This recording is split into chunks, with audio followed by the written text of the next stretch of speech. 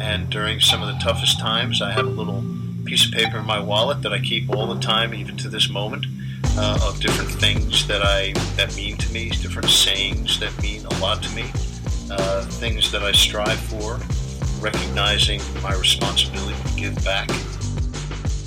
Reoccurring mantra I got into in college where I would just say, I'm going to break the mold. 2 days after my second injury, my dad flew out to Indiana and we drove home. Went right up to my room, slept for a day, and then I woke up the next morning, I spray painted my wall, no quitting me. I remember, there is no quitting me, and I won't give up. The number one thing you gotta remember is you're transferring energy.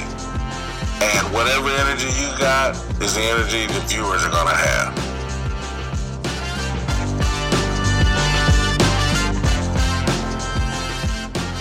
You are listening to Intentional Performers with Brian Levinson, where we talk with experts of craft about their journey and what they have intentionally done to be their best self. As we talk with them, the hope is that we uncover intentional gems that you can use in your life. Now, let's kick it over to Brian to introduce this week's guest. Hello, everyone, and welcome back to the Intentional Performers Podcast. I'm Brian Levinson. So excited to have you with us today as we chat with Paul Rabil. Paul is the world's most recognized lacrosse player. He plays for the New York Lizards and Team USA, and he's been very successful in lacrosse. He's won championships at all levels of competition. He's won league MVPs. He's won a world MVP and a Major League Lacrosse Championship MVP. So he's played at the highest levels of lacrosse and has had success at each of those levels. Paul also is what we would call a crossover athlete. So he has figured out a way to leverage his lacrosse talent and use that talent to get introductions and to get involved in other platforms. He's very involved on social media. His YouTube channel is wildly successful. He's got a terrific podcast, which we will talk about during this episode. And he also is very active on social media, Twitter, Facebook, and he's really leveraged technology to help grow his brand and help grow the things that he's most interested in. He also has a foundation, the Paul Rabil Foundation, which has a mission to assist children with learning differences. And Paul will get into some of the learning challenges that he had throughout his life. So what they do is they fund scholarships and they build lacrosse programs at different schools.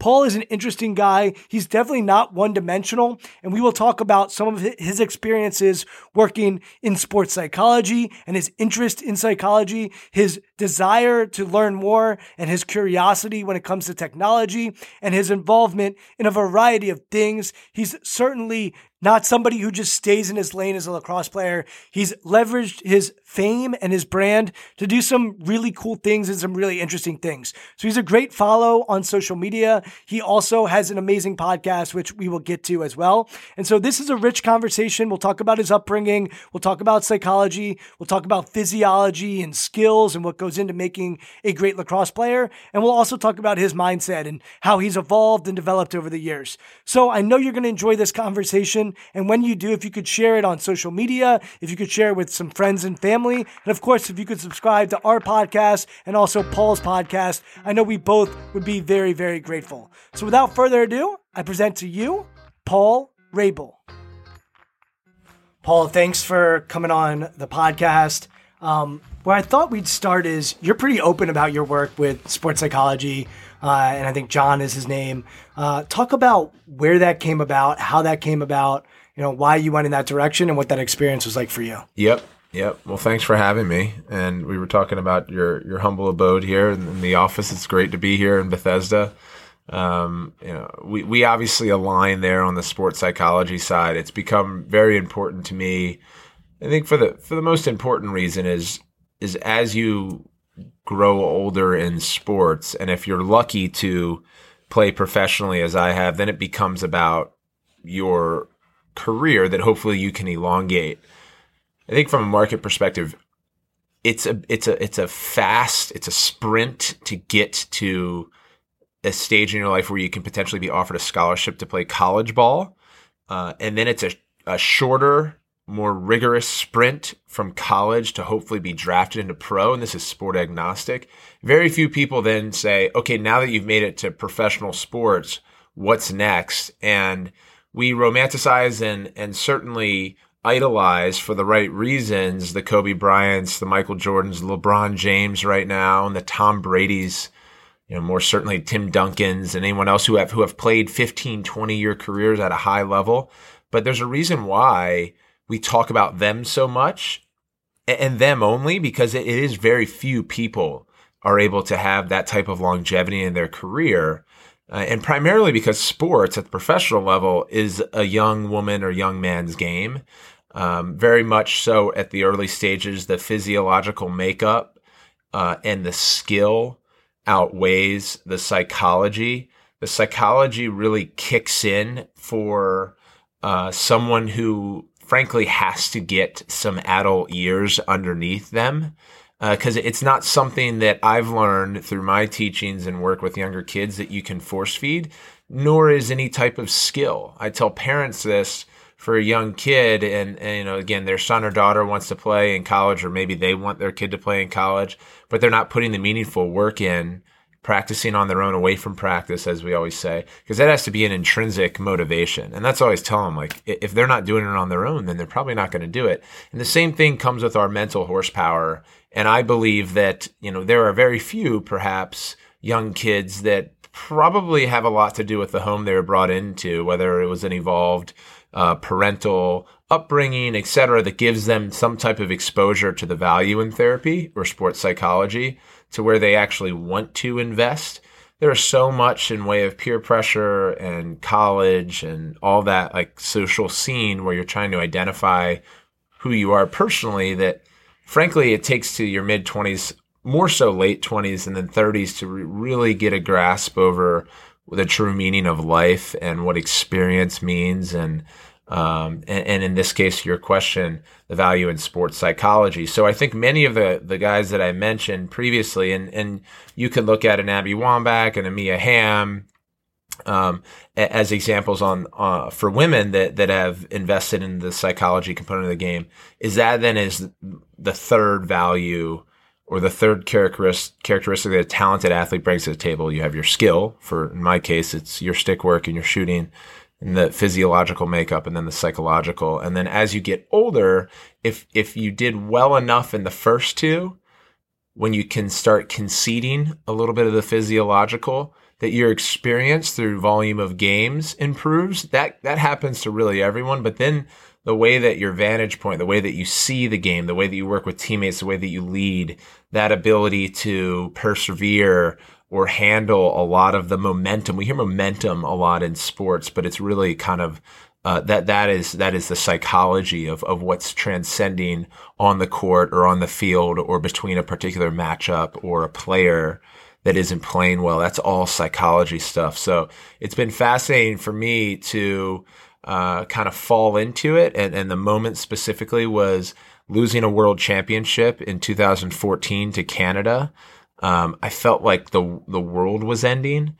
Previous to that, I would admit, and those that were close to me would know, that any loss would take me weeks to overcome, and I would be happy at least during a season because I'd know I'd only have to fight sleep deprivation and the likes for only 6 days because I get a chance for redemption the following. We're gonna find out more about your sports psychology journey, but I'm just curious, when did that start from you? The competitive nature that losing would hurt you that way. Can you remember going back to childhood? Yeah. Well, I mean, it's there's a lot we could kind of look into, but I would say I've partly had that gene as part of my makeup. My dad's very competitive, and he's demanding, but incredible soft skills. So very empathetic, sympathetic. What does he do for a living? Compassionate.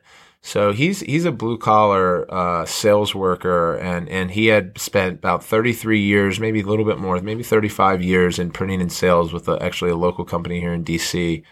Very loyal, He's been with that company for so long, and we just got him over. Now he's working full time with me on our event business. So he's director of sales, director of ops for Rabel Events. So it's been fun to really work with him. When you use the word loyal, I'm just curious, what does that word do for you? How do you think about loyalty? Well, in that context, it was his alignment to an organization that gave him an opportunity when he was young to work that allowed him to flourish when the business was hot, prior to like digital and social and marketing really shifting more in that direction than away from traditional linear media.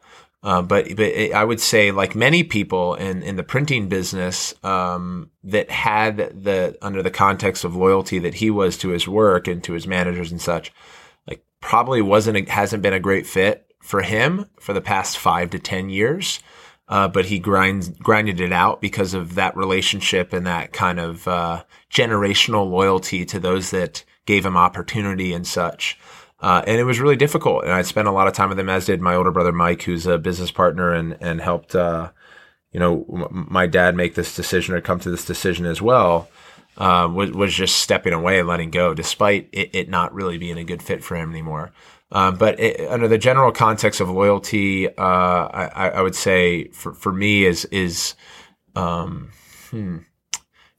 probably understanding the level of importance of the person or the product or service that you're committed to, honoring that, but doing so for probably mutual purposes, right? Understanding that it's beneficial for you, and that could be monetarily, it could be spiritually. But then the part 2 of that is understanding that hopefully it's a two-way street and also beneficial to that other person if it's a relationship, and that you're probably, it's not always going to be great, but you're probably going to have to make sacrifices and understand that it'll be good more than it won't. And as long as the ideologies of both parties, and again, it could be your business or your business partners, or even just a product or service, as I mentioned, as long as the ideologies align. And by that, I mean, if you're someone who is evolving or continually improving, like both have to be moving in that direction, kind of seeing eye to eye, that feels like loyalty to me. That said, I think there's this, feeling that, loyalty shouldn't be broken, where I think most things in life are transient in a way, and our ability to know that most things don't last, and are kind of part of our, spiritual and personal journey,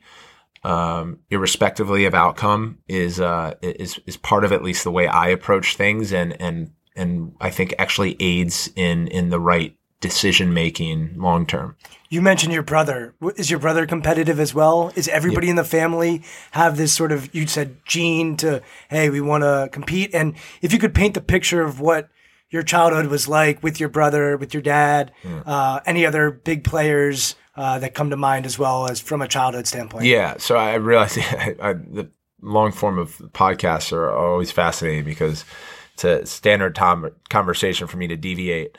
That's what I love about it. It's like, all right, let's jump around. And, right. And I love that because, look, you mentioned momentum. You mentioned, intrinsic motivation. You know that you hit on psychological terms that get my hair standing up and get me excited and get me into my wheelhouse. But all of that is for naught if we don't also think about who you are and how you came to be. So, that's why I love doing it. Yeah, and it's interesting because some psychologists or personal therapists or sports psychologists, however it is, or life coaches, they prescribe a certain all, and some don't have any methodology. And what I think you're referencing is called a genogram, but really understanding not only your upbringing and your perspective at an early age, but understanding that of your family members, and then your parents and why they think a certain way, and their parents, and going all the way through that lineage, writing it down, and hopefully developing a deeper level of understanding of why things exist. And it pulls out the emotional aspect, the emotional side of certain decisions that may not have gone your way, or certain things when you were younger that you regret, etc. So getting a better and wider perspective. So my brother and I have always been very competitive. He's a fiercer competitor than I. You say fierce. What do you mean by that? Well, we at an early age, we decided to stop being on opposite sides of the ball in whatever we were doing because it was end up in a fight.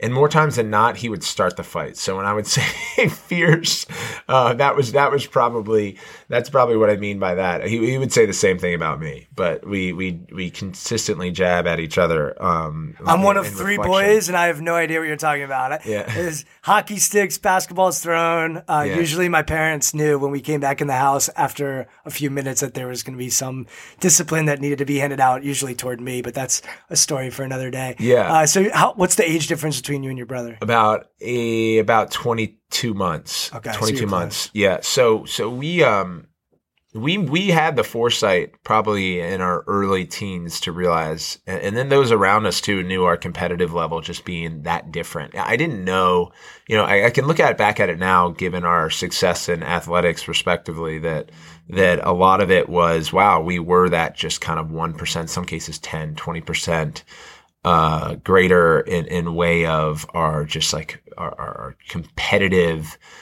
spirit and the way that we wouldn't be able to shake off a loss, even in a neighborhood game of like wiffle ball.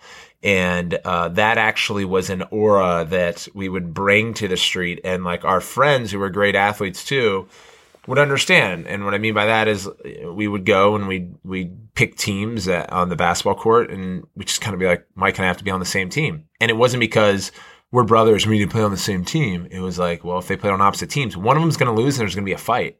So our friends would be like, yeah, that makes sense. We've seen it. And like, okay. So everyone would acquiesce to like the fiercest competitors. So I look back and I'm like, okay, that was definitely something that makes sense when I figure out how the hell I did get to the place that I am in now. What sports were you guys playing as a kid? We played everything. So we swam.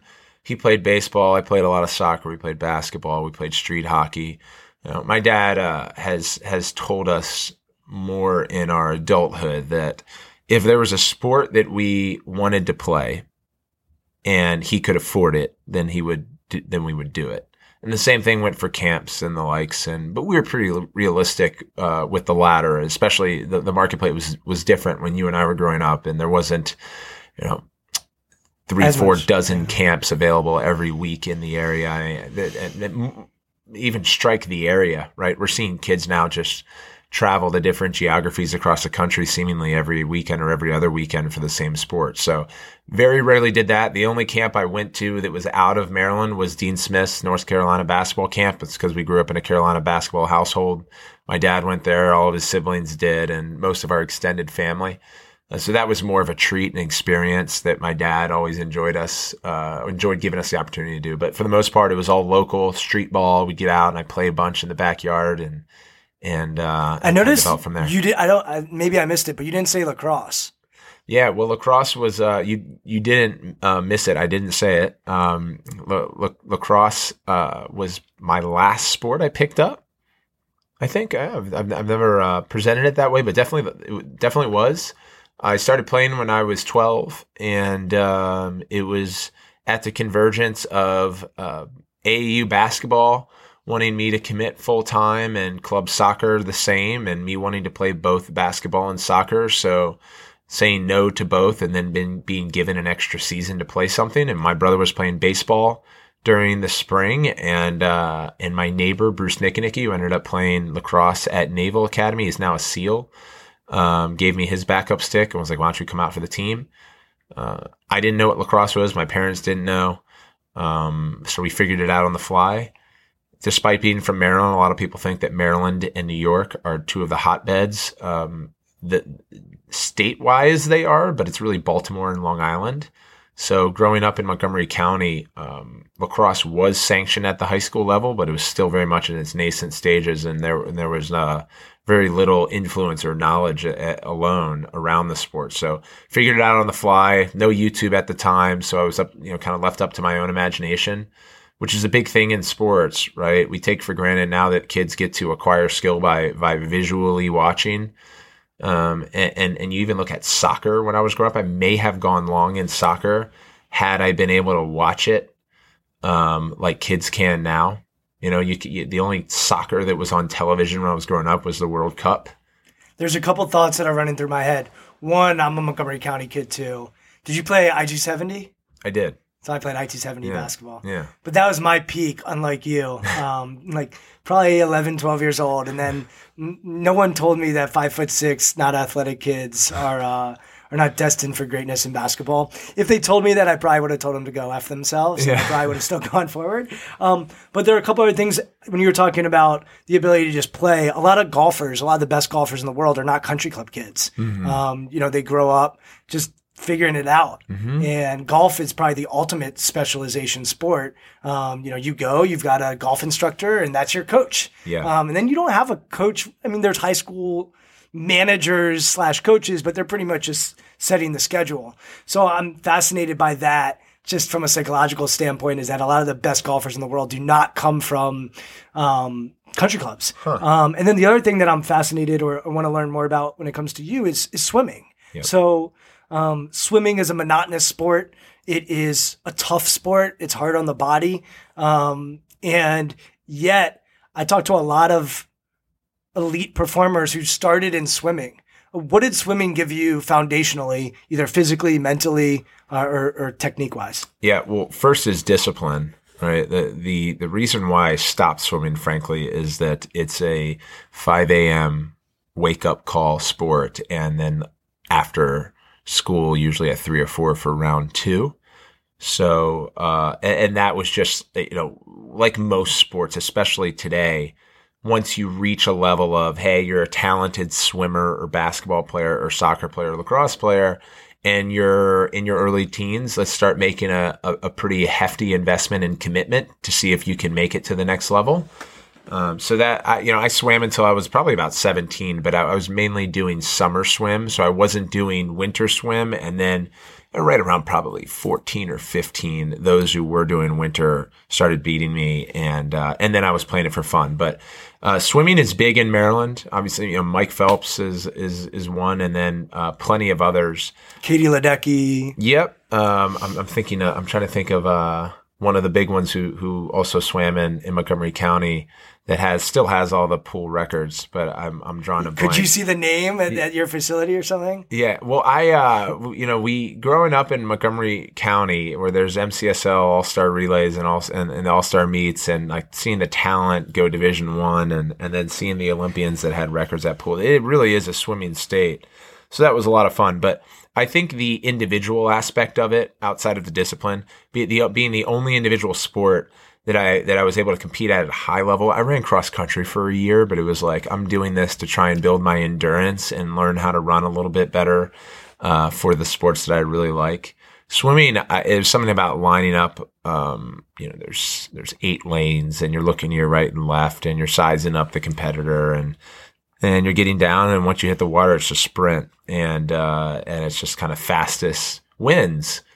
It's why I think we love watching the Olympics, in particular track and field, and the 100 and 200 and 400 races. Yeah, 3 sports come to mind that when people start them early, I think it helps them be able to deal with the spotlight. For me, at least, it's swimming, tennis, and wrestling. Interestingly, those 3 sports also have huge burnout. When I work with college athletes at those sports, a lot of them are done by the time they get to college. But you think about the footwork needed in a sport like tennis, or the technique and how that like Dirk Nowitzki played tennis growing up. That was his sport, and his footwork for a 7-footer was unheard of when he got to the NBA. Or you think about wrestling, and if you watch the Super Bowl, there's usually offensive linemen. I know Wisniewski, an offensive lineman in the Super Bowl, he credits wrestling for getting leverage and that sort of stuff. And then swimming, you're sort of hitting on, it teaches you discipline. It teaches you a lot of different things. But to your point, they all teach you how to deal with the spotlight. And every team sport is a team sport. Like, I understand the team component, but there's also an element of individuality in every sport. You mentioned soccer earlier. I've worked with pro soccer teams, and they talk about having personality in soccer, and personality being a good thing. So if you are just a team sport guy and you don't have that individual component, you might miss an element of learning how to deal with the pressure. You can't hide in a sport like swimming. You can't hide in wrestling. You can't hide in tennis. And I think that does help the long-term psychology. So it's interesting as you sort of talk about your journey. When you were 17 and these kids were better than you, that had been doing it year round, was there any regret at that moment, or were you very clear on, hey, I'm glad with the decisions I've made? Because I'm thinking about you as a competitor. Yeah. Like, if you could put yourself back at 17, was there any part of you that's like, oh, well, if I did it year round, I would be kicking all your asses? Yeah, I think that's what would go through my head, whether that was true or not. I'm not sure, but because I think that the if I or what ifs certainly discount the commitment and the dedication. You also said monotony in swimming. I think that is really important to emphasize, because there's like practice in and of itself, no matter the sport, can be monotonous. So when you're training regularly in swimming, and probably similar in the other two sports that you mentioned, but swimming in particular, because it is so regulated on the stroke, otherwise you can be flagged and disqualified. So everything has to be done properly for long distances for an amount of time. So it's a really focus-driven sport where you have to have equal physical development and improvement as kind of mental floss and patience, and being able to like be in the water for 80 to 100 laps of practice, and like you're kind of stuck there with your own mind and thinking. I remember that was like the hardest part about practice for me, is just like you're swimming and your mind's just racing, as it always does, and you're moving your arms and you're feeling tired here and there. Anyway, swimming was very valuable to me. It's not surprising that you bring that up, but to give you an answer is I think from a competitive standpoint, I probably looked at my summer races when I was older and getting beat as just continual opportunities to pull off an upset. And in some cases I did. I was always an all-star breaststroker and would win first or second. So that was one that I kind of leaned on probably more than the others. And then the other thing that I really loved about swimming were the relays. And I would relay with 3 other of my mates who did swim winter, and they were really talented. So to be a part of like all-star relays there, and that team, and racing against 4 other competitors on like the IM, and me being able to carry my weight on the breaststroke. So it was a little bit of a different experience. I would say that same time, my head was in lacrosse at that moment. Tell me about lacrosse. So you get introduced to this sport, and I grew up in this area too, and I think you hit the nail on the head. There are kids around here. Well, now it's different than when we were growing up, but there were kids you would know that would play at Georgetown Prep or Landon. But like my public school, I went to Churchill. They went to the state championships, and we played kids from Annapolis, and it was basically our football team versus their lacrosse team. Right. And our football team was checking and just trying to crush people, and they were throwing the ball behind their back. And I remember take the caravan up to, I think, Severna Park, and we're like, all right, we're going to go kick their ass. And it was a show. So I think you hit the nail on the head as far as when people think of Maryland, there are pockets. Yeah. But it's not, you don't grow up with a lacrosse stick in Montgomery County unless you have a connection to it or you're introduced to it in another way. Well, it's just, so listen, like the Preps and the Landons have been number 1 in the country, and they were when I was growing up, highly concentrated group out that are taking kind of the best in the state, not Baltimore. So people are traveling. I mean, I traveled 45 minutes each way to DeMatha to play there. So they're dealing with the top players, whereas Baltimore just has so much depth. Sure. Right. So any given game, Landon and Prep could beat Boys Latin or Loyola or Calvert Hall. And in some cases we're much more talented. But then you had every other program in the MIAA, which is in Baltimore. And then the second tier of MIAA that was just, you talk about just depth. Like everyone's playing lacrosse in Baltimore, and we're all really talented. And those who are super talented, we're going to the next level. And in a way, you look at other sports. I mean, you look at countries like Holland or the Netherlands, that consistently is a World Cup contender, but is dealing with a much smaller population than their competitors of different countries in Europe and even down in South America, relatively speaking. So it depends on your focus, the concentration of the people that are participating in a particular discipline. And then you look at the depth, like again, Spain, if they were to roll out 4 or 5 teams, like if they roll out 10 teams to Holland's 10, like they would kick their ass except for the top 2, right? Yeah.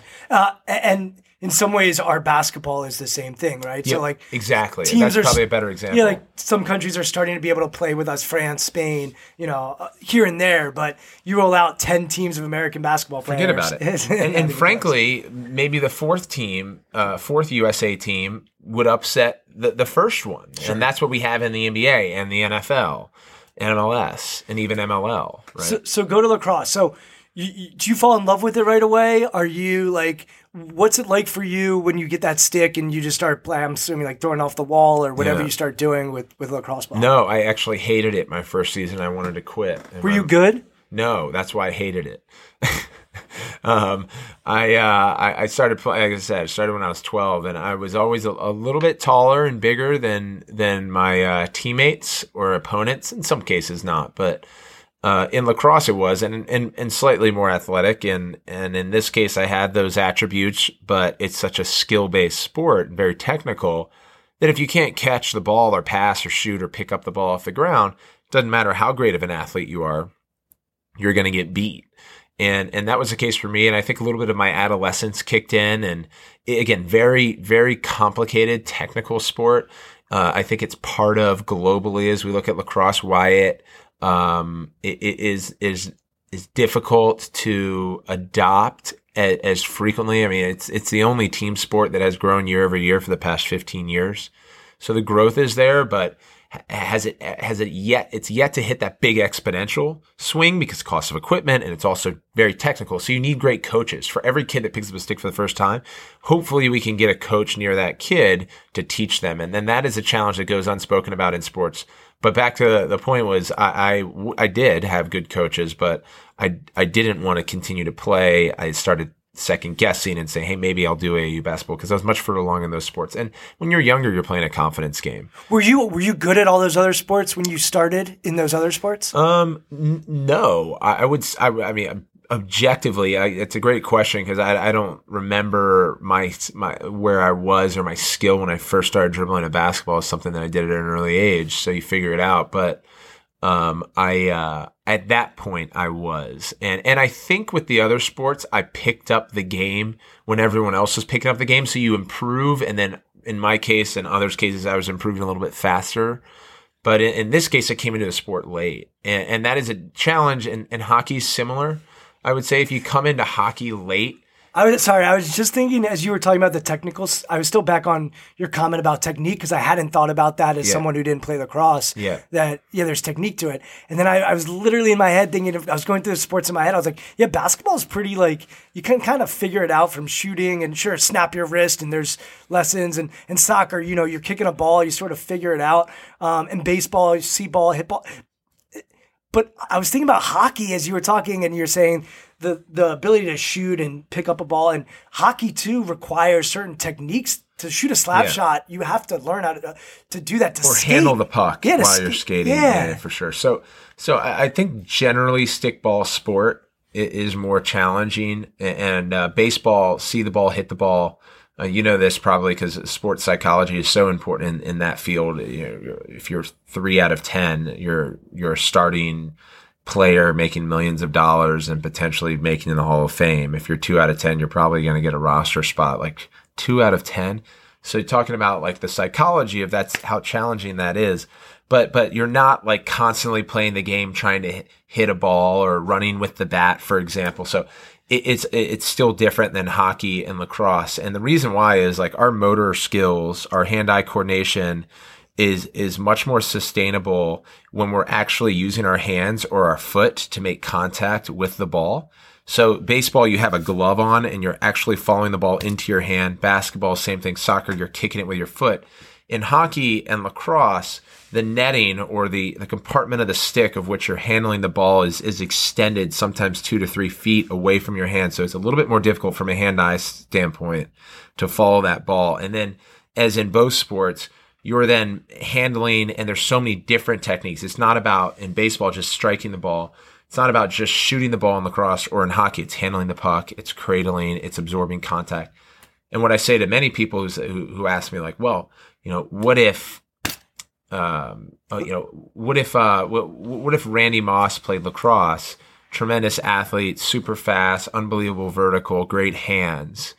Those skills don't necessarily convert to hockey or lacrosse. It's a very much a motor skill sport where you have to have that, like, kind of that fluidity is what we call it, a level of athleticism that is I think more innate than anything. It can be learned over time, but even I'll say I don't have, as much as I work on them, I don't by any stretch have the best hands in professional lacrosse. Just like you can see these NHLers and how talented they are, you can see by far the forwards who have the best hands. And that's something that's just like they have. It's a skill set of their athleticism. They may not be the fastest or the strongest, but they have those hands. Is there anything you do to drill hands in lacrosse? Like, what do you do knowing that that's a weakness of yours? Of course. There's different ways you can structure your practices. You can get a little bit closer to the ball, do more reactionary stuff.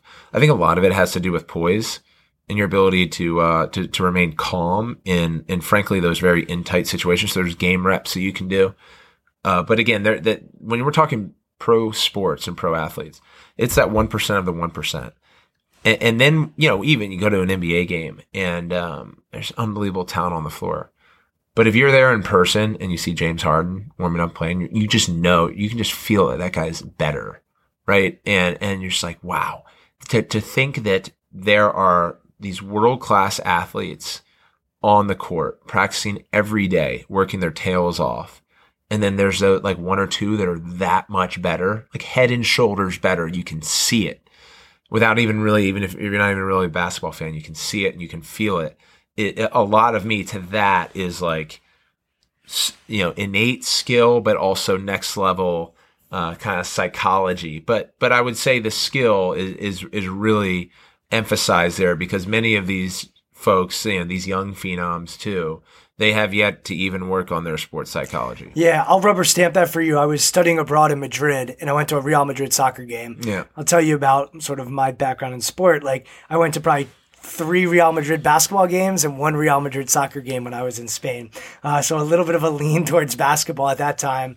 And I go to the game, and I'm in the stands, and I just go to the guy next to me in my broken Spanish, who is that? Who is that? Because I could just tell. Yeah. Zidane. And he's just dominating. And skill. To your point, it's just like that ability to control everything around him. And I think poise.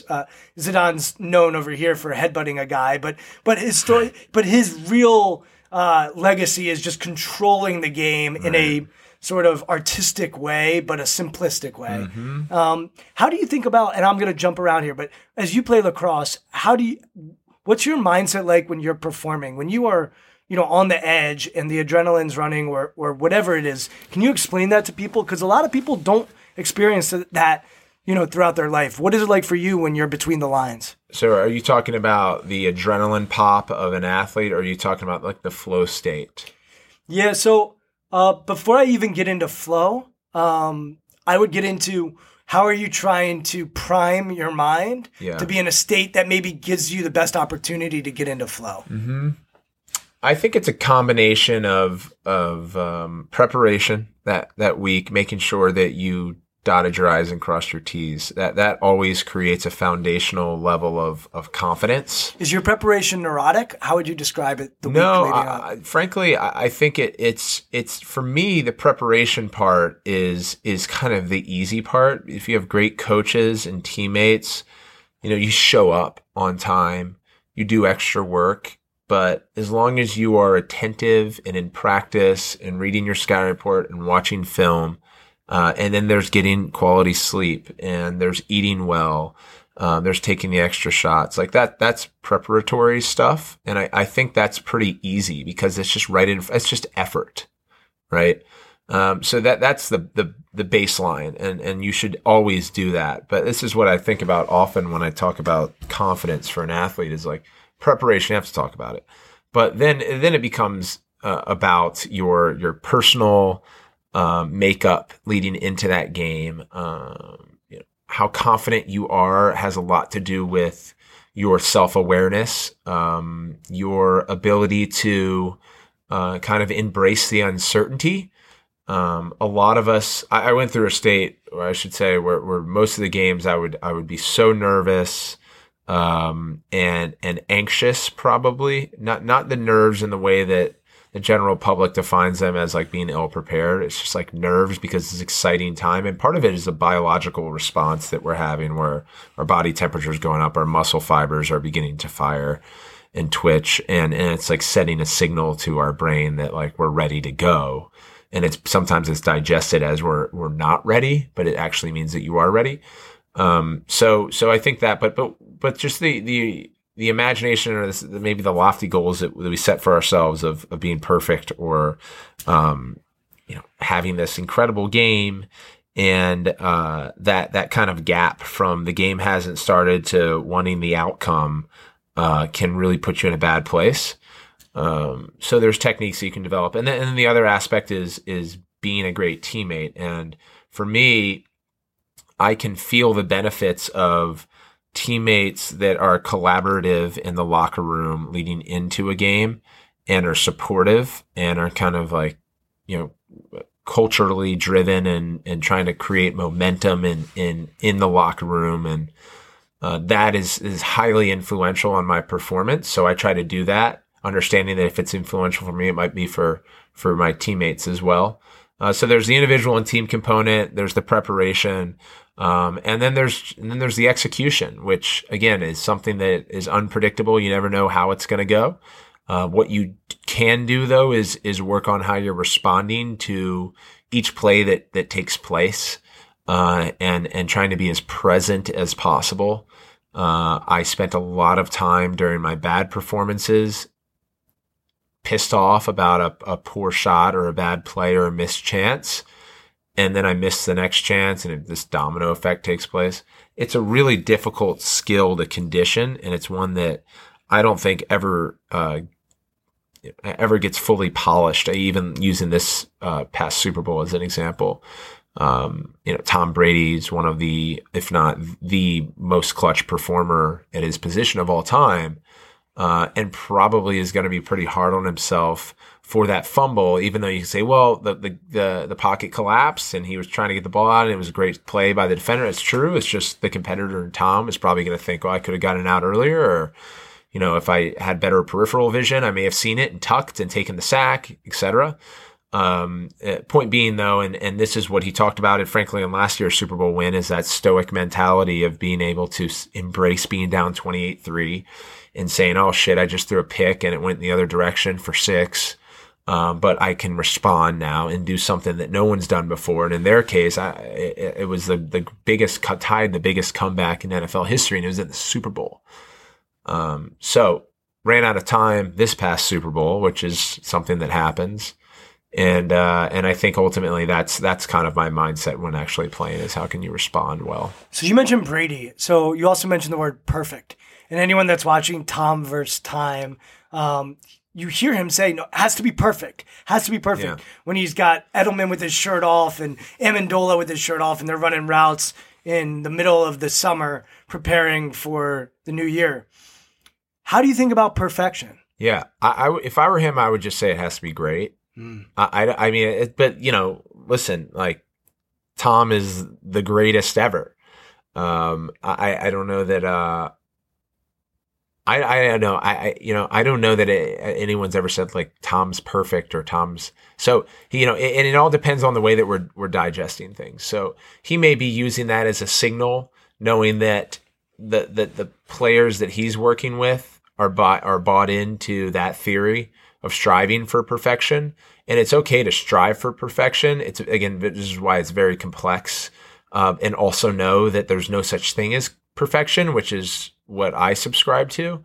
I've found that because of the way that I am as a competitor, and I would say that I was very much like Tom, for a long time, and it actually kind of ate away at me because I wasn't able to live like a simple and relaxing life because I was just so competitive and so hard on myself. And then I kind of uncovered the theory around embracing imperfection, but the difference between the two doesn't discount or lessen your output as a performer or as someone who practices for perfection. So you think your mindset and preparation is still the same as it was back then? You're just not reacting to it in the way that you would have in the past. Yeah, because what you're actually doing is, and Tom, and listen, I know Coach Belichick well, and they're the greatest organization in football history. I just believe that, and I try to be objective, even though I'm partial to them. Just when you look at their sheer wins and the way that they do it, and the talent that they have, and the repetition around it. But if you're constantly creating a dialogue around perfection, and in practice in particular, if you're doing it over and over and over and over again until you get it to a point where you think it's perfect, you're setting yourself up for in a game when it doesn't go according to plan, you're really going to collapse. Now, again, I flagged or prefaced the Patriots because that's not what typically happens. When it doesn't go well, they come back and win.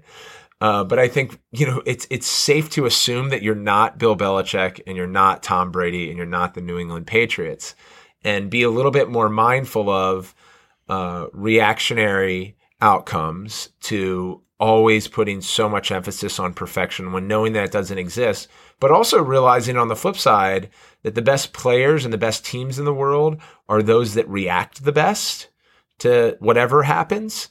And I think for any athlete that's listening, you could agree with me that if you start a game hot, and I'll say this still to this day, as much as I work on the psychology of sports, if I go out in the first quarter and score on my first shot, I'm going to probably have a really good game. And oftentimes we're setting goals to do that, and we're working to get there, where we're actually, if that happens, like, you're just going to perform well. So when you set goals for yourself, and I hope this makes sense, but when you set goals for yourself to score on every shot or make 100% pass and beat your opponent every time you dodge, and you do that, like, it just kind of stays status quo. Rather, and I use golf as an example often with their up and down. Rather, and Michael Phelps says this in swimming. If he's prepared and really is objective in looking at possibilities and outcomes, and he prepares for all of them, then he's not going to knee jerk when something bad does happen. Or if I miss that first shot, I then go into what I think we should be setting our goals, and like, how do you respond to outcomes unexpected or not preferred? I just think there's a culture in sports for a long time. If you think you're going to lose, you're going to lose. Or if you think you're going to miss, you're going to miss. And it's like, okay, so you're just saying, let's not explore those possibilities, which I think is really short-sighted. Yeah. The way I've come to understand this, and I could be wrong, is I think there's also different types of preparation. So what he's working on to try to get perfect right there is the timing with his wide receivers, the technique. I'm going to make sure my technique is as sound as possible. If I change 1% of my technique, that could unlock something for me. And he's sort of chasing that growth or that learning. And in that sense, he's trying to be perfect. But there's another side of preparation, which is sort of what you're talking about, is like, all right, let's visualize ourselves when the goggles fall if I'm Michael Phelps. Let's visualize if they put two guys on me and something doesn't go right. Let's see myself struggling and then adapting to that. And I know that's going to be messy and dirty, but I'm going to embrace that. So I think also preparation is a loaded word, because for some things, if we're watching film work to try to see how we can make things quote unquote perfect. If we're doing technique, let's try to get that to be as clean as possible. But there's a whole other side of preparation that also involves making it similar to a performance, right? And trying to simulate that experience so that when we're in it, we can believe in ourselves. Does that make sense at all? It makes sense, but frankly, I just think that for the most part, you have to make the assumption that, perfect is a really loaded word and has really pervasive definitions associated with such. And I think it's too risky. One, I just don't believe in perfection. So for me, on the way that I approach things and the way that I try to work with my teammates on such is rather kind of just replace that with great or better or best. I think best is good. I think, globally speaking, perfection is boring. And like its truest form, but like, wow, really? But the reason is like, it doesn't exist. So you can't go become a perfectionist. If the Patriot, Coach Belichick is 5 for 8. If he was 8 for 8, like people would really starting to get bored.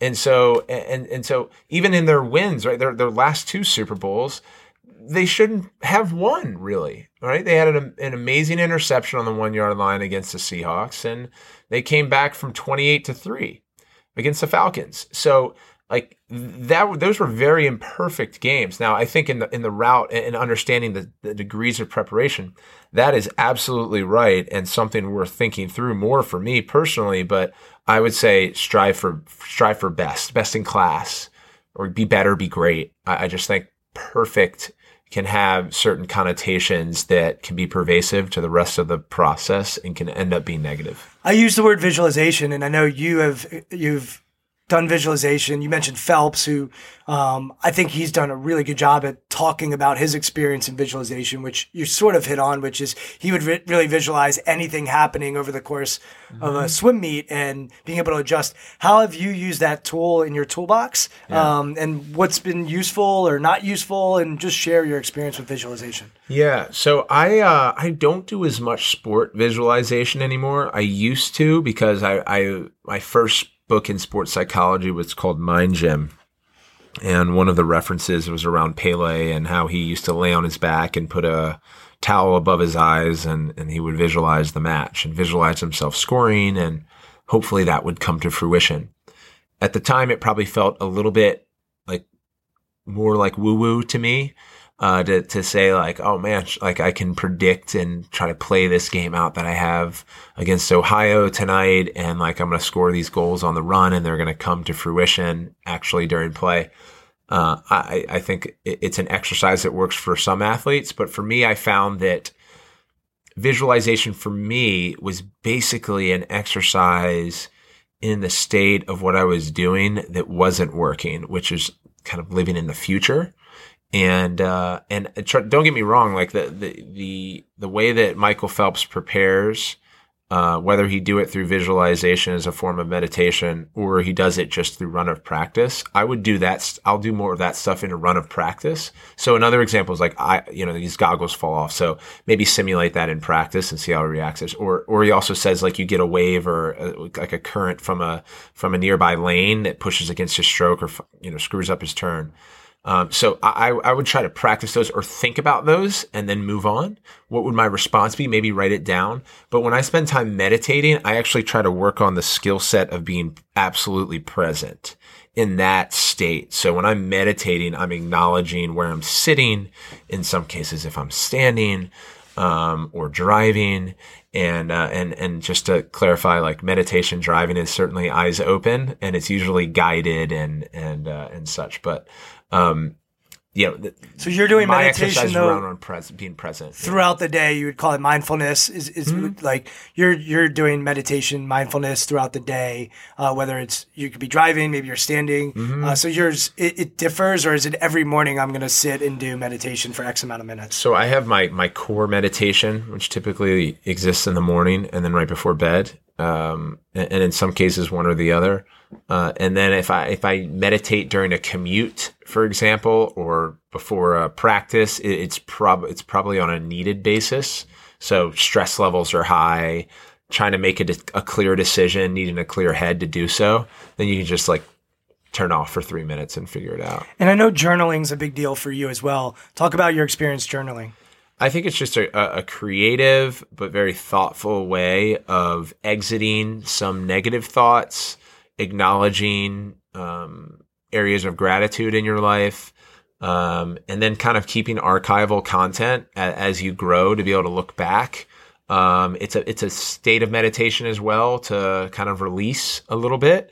But I also, I have several journals. I have one for the aforementioned personal thoughts and processes and thankfulness. And then I have like a to-do list. And then I have a journal that I take into business meetings where it's more sloppy and just notes jotted down. So, I make sure that they're parsed out because, I guess I like it that way. When did you start doing that? Journaling. Yep. I've noted for probably 10 to 12 years, but primarily work related. So I grew up with auditory processing disorder and ADHD. I still have both. So qualified for after school tutoring and extra time on tests, and in some cases note takers in college. Because I was a political science major, which was heavy lecture and heavy amounts of reading. But I always learned that the process for me to acquire information from short-term to long-term memory was kind of threefold. Whether I'm reading information for the first time or hearing it, that's step one. Step two for me was always writing it down. There's this process of pen to paper where I was like almost transcribing what was going on in my mind, like imprinting it. And then thirdly, I learned this later through my position in lacrosse and what I was doing as an instructor, but teaching it back. So the 3 steps for learning for me is hearing or reading it, then writing that down, and then teaching it to someone else. And I think the third is where most people miss. And this is just effective for me. And I think our school system could actually integrate it. They do the first 2 really well because you have exams, so you have to write down answers. But being able to go up in front of class and teach someone what you learn, it's a process that helps you not only fully comprehend what you're taking in for the first, second, or in some cases third time, but that ability to then articulate it. You can develop your oral presentation capabilities, but it's just like this transmission of information really takes it for me to long-term memory. How do you do that? Like if you're writing all this stuff, you're journaling, when do you teach it? So a lot of times I've learned to teach it when I talk, whether it's to my business partners or my employees. And it's not like, hey, listen to me or I'm going to give everyone a lesson. But I've learned, I actually heard, this was recent, I heard Terry Crews on Tim Ferriss, and he was phenomenal. And he was like, I think I talk so much because I've learned that it's my way of processing and kind of coalescing thoughts. And then when you're talking to someone, you kind of get physical cues in return, whether or not it's making sense. And I think I did it earlier on this podcast and even flagged it where I was like, I hope this makes sense the way that I'm explaining it. So a lot of this stuff is like first time auditory feedback in a way. And that's a big part of my learning and sharing experience. And I know you're a big reader, so I'm just curious with those learning, let's call them challenges or differences, whatever you want to call them. How do you read? Because I know you're just listening to you on your podcast, you're a voracious reader. Yeah. And what does that process look like for you from a reading standpoint? Well, my reading, I would say, just being honest, has tapered off recently because of the deep work and a few projects that we're on. So you have to allocate time. And I catch myself regularly considering overall bandwidth availability for a new project or a media opportunity or whatever. It's like, how much bandwidth do I have? Can I handle it this week? Can I handle it that day? And it's really important to be protective over your time in meetings and work, actual work, but also be protective of your time to think and strategize and be creative. And just being honest, I'm trying to be more intentional about carving out time to pick back up my reading. But I use Audible. Yeah, I was going to say, how do you go about doing that? This podcast is called Intentional Performers, so I'm just going to try to find out. Sure. I think a lot of people in a busy world, reading can fall by the wayside in the world we live in today. How are you going about doing that? So a lot of it is just being responsible to yourself. So one thing that I just started doing this past week is in my morning journaling, challenging myself to read at night or telling myself to read at night, even if it's just carving out 10 to 15 minutes to read. I saw something, I think it was in Hal Elrod's Morning Miracle book. He talks about if you read just 10 minutes a day, you get through some 60 some odd books a year. 10 minutes a day. And that's for any pace. I think it was like the average pace reader too. So it wasn't like, hey, you have these speed readers, these readers who hack through books, which I'm not one to do. Anyway, I try to carve out right now 10 minutes before bed to read. 10 or 15 minutes, and that's been advantageous. But as far as reading, I would consider myself probably a slower reader. I do like to have a pen while I read, and I'll definitely tab pages and underline things that I like. And in some cases, if it's a really good book, I'll have a journal next to me and be taking notes while I read. So it's moving forward at a snail's pace. And then if it's like an application or a functional read, like a business book or something, then I'll cruise through it a little bit faster. And then one tip that I picked up is like, don't be afraid to jump around or only read half a book or a quarter of a book. And so I've done that in many cases, and I've been advised to in others. And I think that's good too, and goes back to that embracing imperfection. And like, there's this need, if we open up a book, you have to read it cover to cover, or that doesn't count. Like, says who, right? Like, why are you reading then? Are you reading to keep a tally? Right? Well, Which isn't right. Well, and if there's a book that you can get the gist of it, like there are great books that are great books. There are great book ideas that you can get from reading an article. So I think that's also an interesting thing. And like I'm thinking back at my bookshelf that's behind me right now, and like I have the books that I've read and the books that are on deck, and there's a lot of books on deck. For me too. Yeah. And so I get it. Who influenced you? Because there's this curiosity that you have about psychology, about technology, which we haven't even really hit on. Yeah. Where does that come from? Who are the big influencers in your life? It's one thing to suggest to someone that you're going to journal. It's a whole other thing to actually, make that a practice. Like, who are the people in your life that have helped shape, your processes, your systems, all that sort of stuff? Yep. So I think my intellectual curiosity is just its new form from practice and wanting to improve my skill as a young athlete. I was very focused on my athletic performance, my high performance as a young athlete, from when I first picked up the lacrosse stick when I was 12 years old to probably about 25 or 26. I was solely focused on that. Like, really, I mean, when you're really, at Johns Hopkins, you're at DeMatha, but yeah, I mean, I would say for the most part, this is why I'm an entrepreneur. Is I figured out how to hack through school pretty well. I'm not proud of saying that, but I think you can certainly figure out how to, graduated from Johns Hopkins with a 3.53 cum, having learning differences, and probably missed a lot of homework assignments because you're given a course syllabus, where the grades are being weighted, and I prepare my ass off for the papers and the exams, and I would score well. I tell this fairly regularly and publicly, and I did it during my DeMatha Hall of Fame speech, is like, I would, if I were to have the opportunity to go back to school, and I still could, I don't, again, have the bandwidth to right now, but if I were to go back to Hopkins and DeMatha, I think I would have been a much better student, because what I know or what I want to know, what I know I don't know, I would have spent more time and just been much more, I think I would have retained the information more. But that was just what I was. I don't regret it. It was just part of my development as a young kid. And I committed most of my horsepower and most of my time to my craft on field.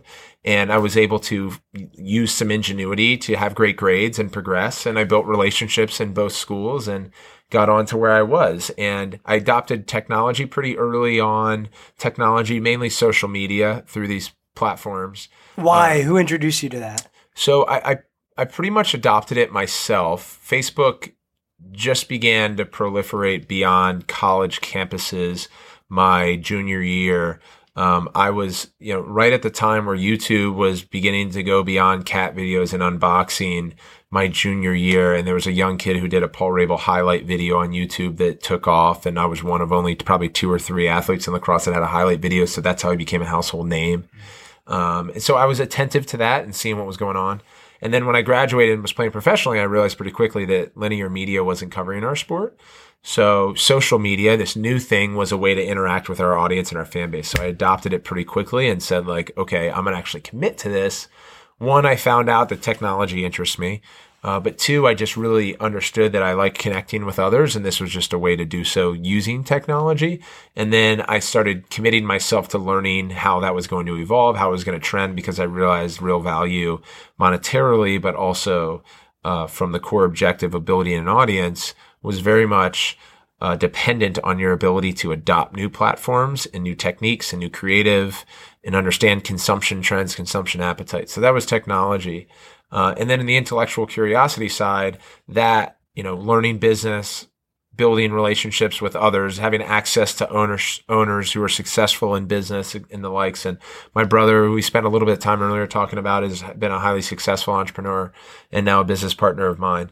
All that gleaning that I had got to do by virtue of where my place was in lacrosse, which is, been unbelievable. The ability to, if you're an athlete, you can get access to some pretty influential and smart people. But Paul, it would have been much easier if you had just said, I'm just going to try to become the best lacrosse player ever, and I'm going to put my head down. And I'm sure there are other people that were telling you that, like, hey man, stop doing these videos. Like, just put your head down, become the best lacrosse player ever. What have you?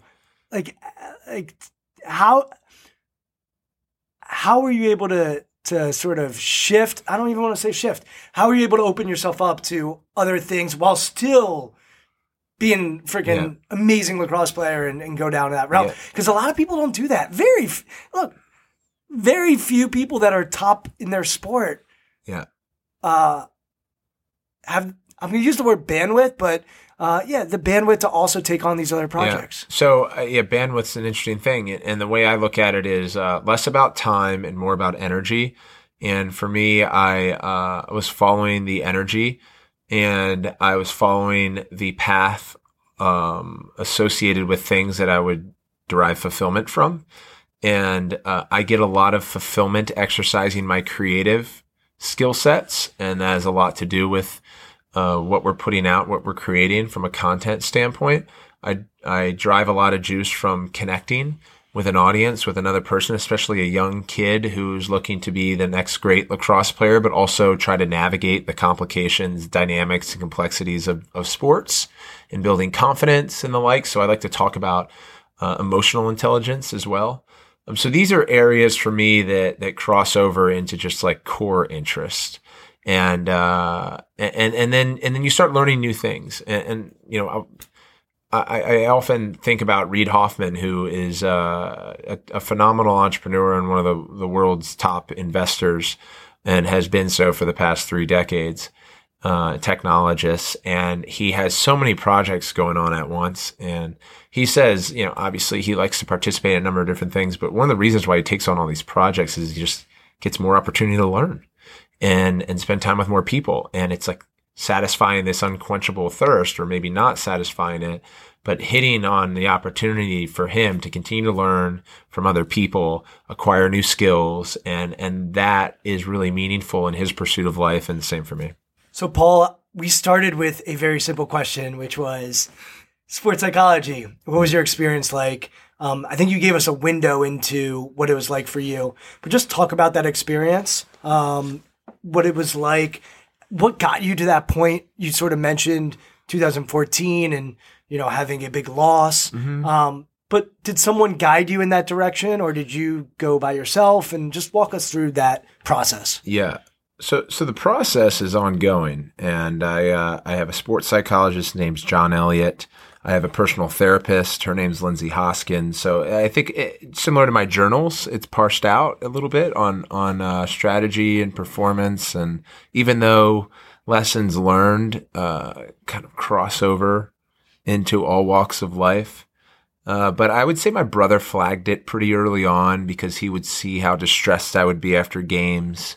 But I was pretty resistant to it. I think for similar stigmas that are associated with getting counseling or help, oftentimes directed towards some type of mental health or personal trauma, which are really important, I think, for all of us to understand. Mental health runs in our family. I've educated myself on the importance of not only understanding those who are challenged, but realizing that it's part of life, and where I've kind of landed is improving yourself, the discipline, your way that you communicate with others, the way you respect others, the way that you understand others' experiences. But it wasn't just about a loss in 2014. I broke my foot the week after, so it started compounding. And then when you go through a surgery, you sit by yourself. So I asked my agent at the time, because I was really looking for a sports doctor, and she referred me to John Elliott, who was originally going to then refer me because his book was full, and we kind of hit it off, and that's how we began that relationship. And originally it was prioritized around kind of task specific stuff, like, hey, I miss a shot and I hang my head, or I get hyper competitive and it turns into a fight, and all this kind of thing, all these stuff that I look back at now are pretty easily solved, and we looked at, kind of softening my competitive edge and ways to do that in regular day life and repetitions to take. We looked at ways to adjust the framing around missed shots and opportunities to get it back and things that you hear. But when you really get granular, as you mentioned, that's where you find application and improve. And then it really just became about leadership and becoming a good leader and connecting with players in the locker room and that whole culture thing that we all talk about. So we spend a lot there. That's an ongoing journey and processes that change over time and evolve. So I would say, there's never a quick fix to anything, and you also shouldn't be looking to get in there to fix. It's just part of the process for me, and I look at it as ongoing and a part of my life that I'll continue to invest in. It's such a refreshing answer.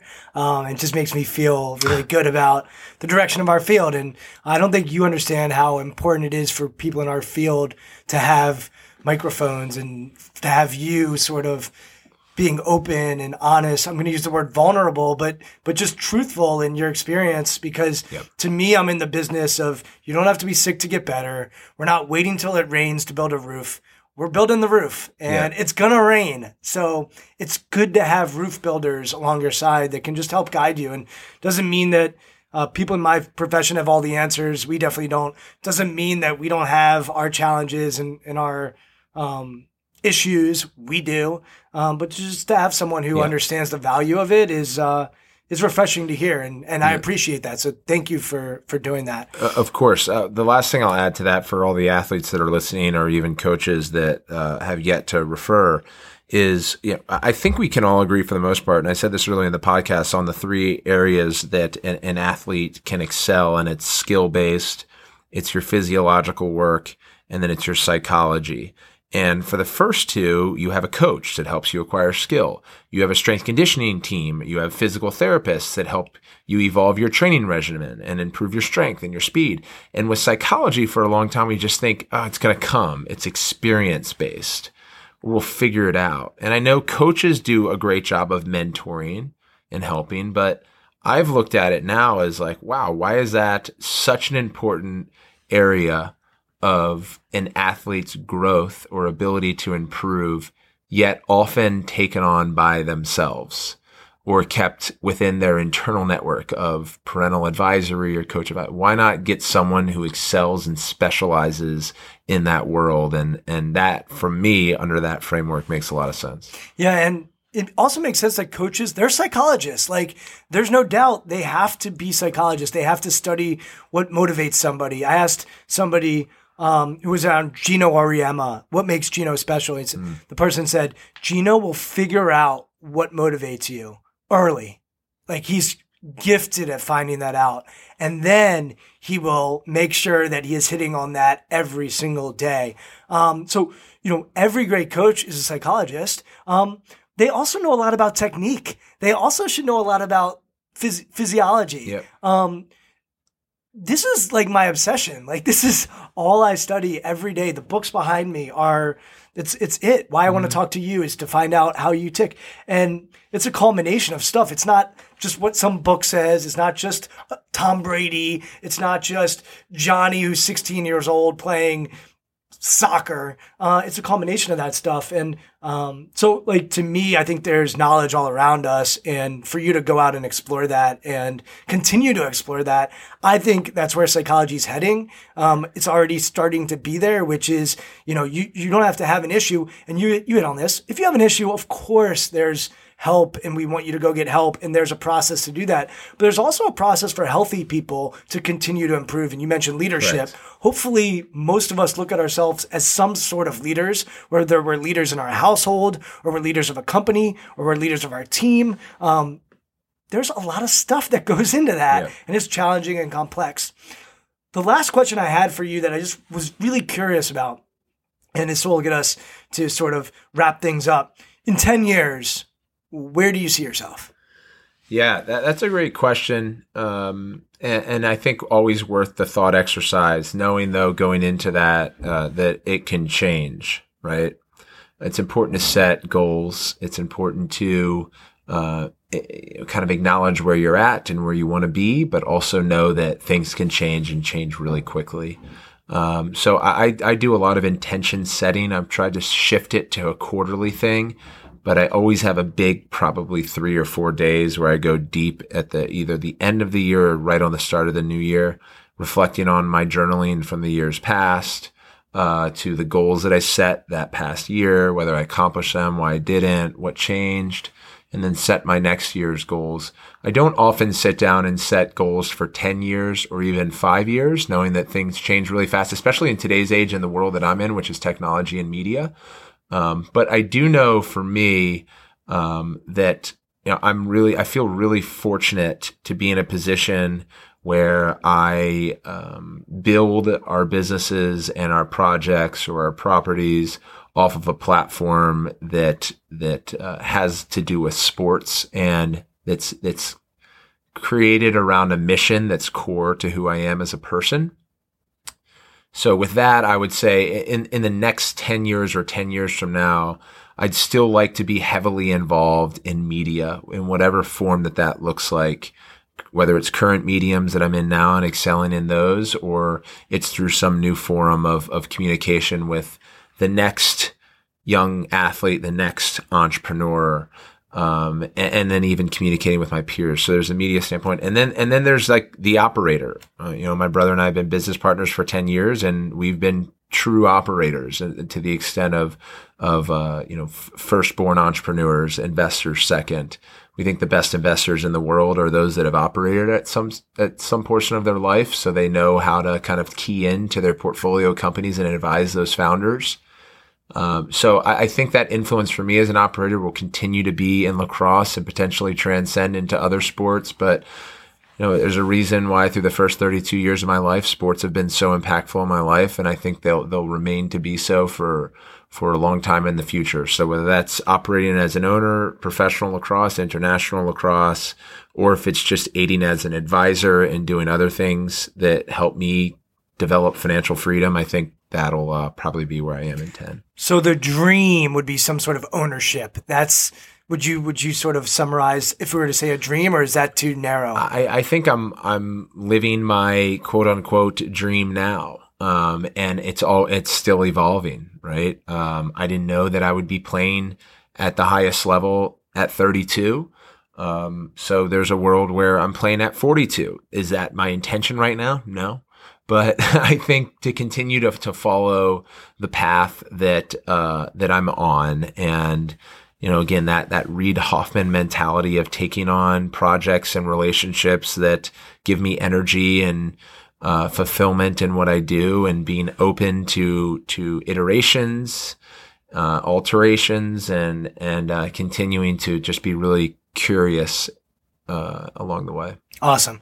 Well, I want to thank you because I walked up to you in the Starbucks a couple of blocks away from here, in all honesty, because I have a list of podcast guests that I would love to interview, and you're on that list. And, and I was sitting there with a woman named Danielle Cantor, who's an MBA agent, and I'm talking to Danielle, and Danielle's I'm like, oh, that's Paul Rabel.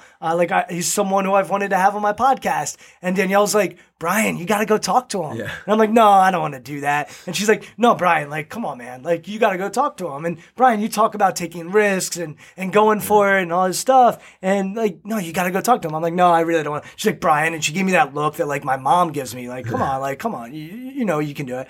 So I walked up to you, and, I think I struggled with that because I'm a giver and I like to give to people. And I think in that moment I was thinking about taking. Yep. And I was that was one of the more anxious moments I think I've had. And I do public speaking and I do all kinds of things and I interview people and that was an anxious moment for me. But I just appreciate you giving me the time and then following up and saying, yeah, I'd love to come on the podcast and really enjoyed chatting with you today. I want to give you the platform. I know you obviously have a podcast, which I listen to and I love, and I would love to just give a plug for Paul's podcast. I think Paul's podcast has a diverse group of people that play in different sandboxes. And Paul is able to leverage his experience being at the top of his profession and share his experience, but also, I mean, your preparation is sick. And I think it comes across in your podcast. It's clear that you want to know as much as possible about your guests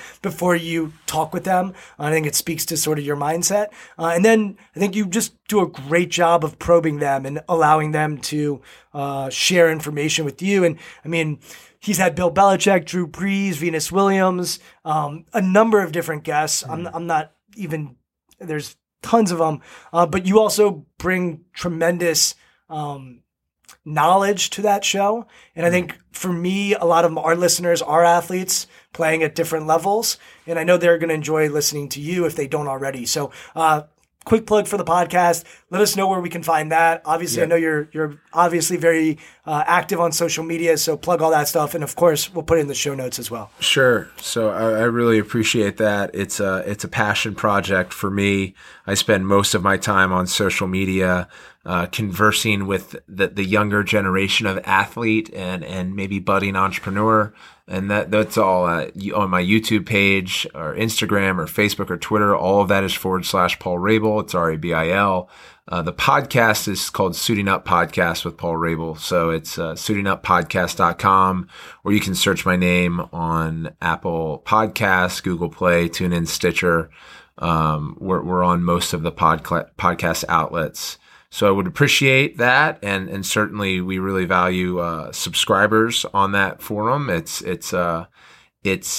passion work, but it's also a lot of that kind of resourceful, committed, behind the scenes, low return grind media work. So those subscriptions that we get that are free are actually very, very valued and appreciated by any podcaster. And I know I can speak for the community, and the same thing goes in the YouTube world. And again, it's something that I'm really passionate about and have a lot of fun doing.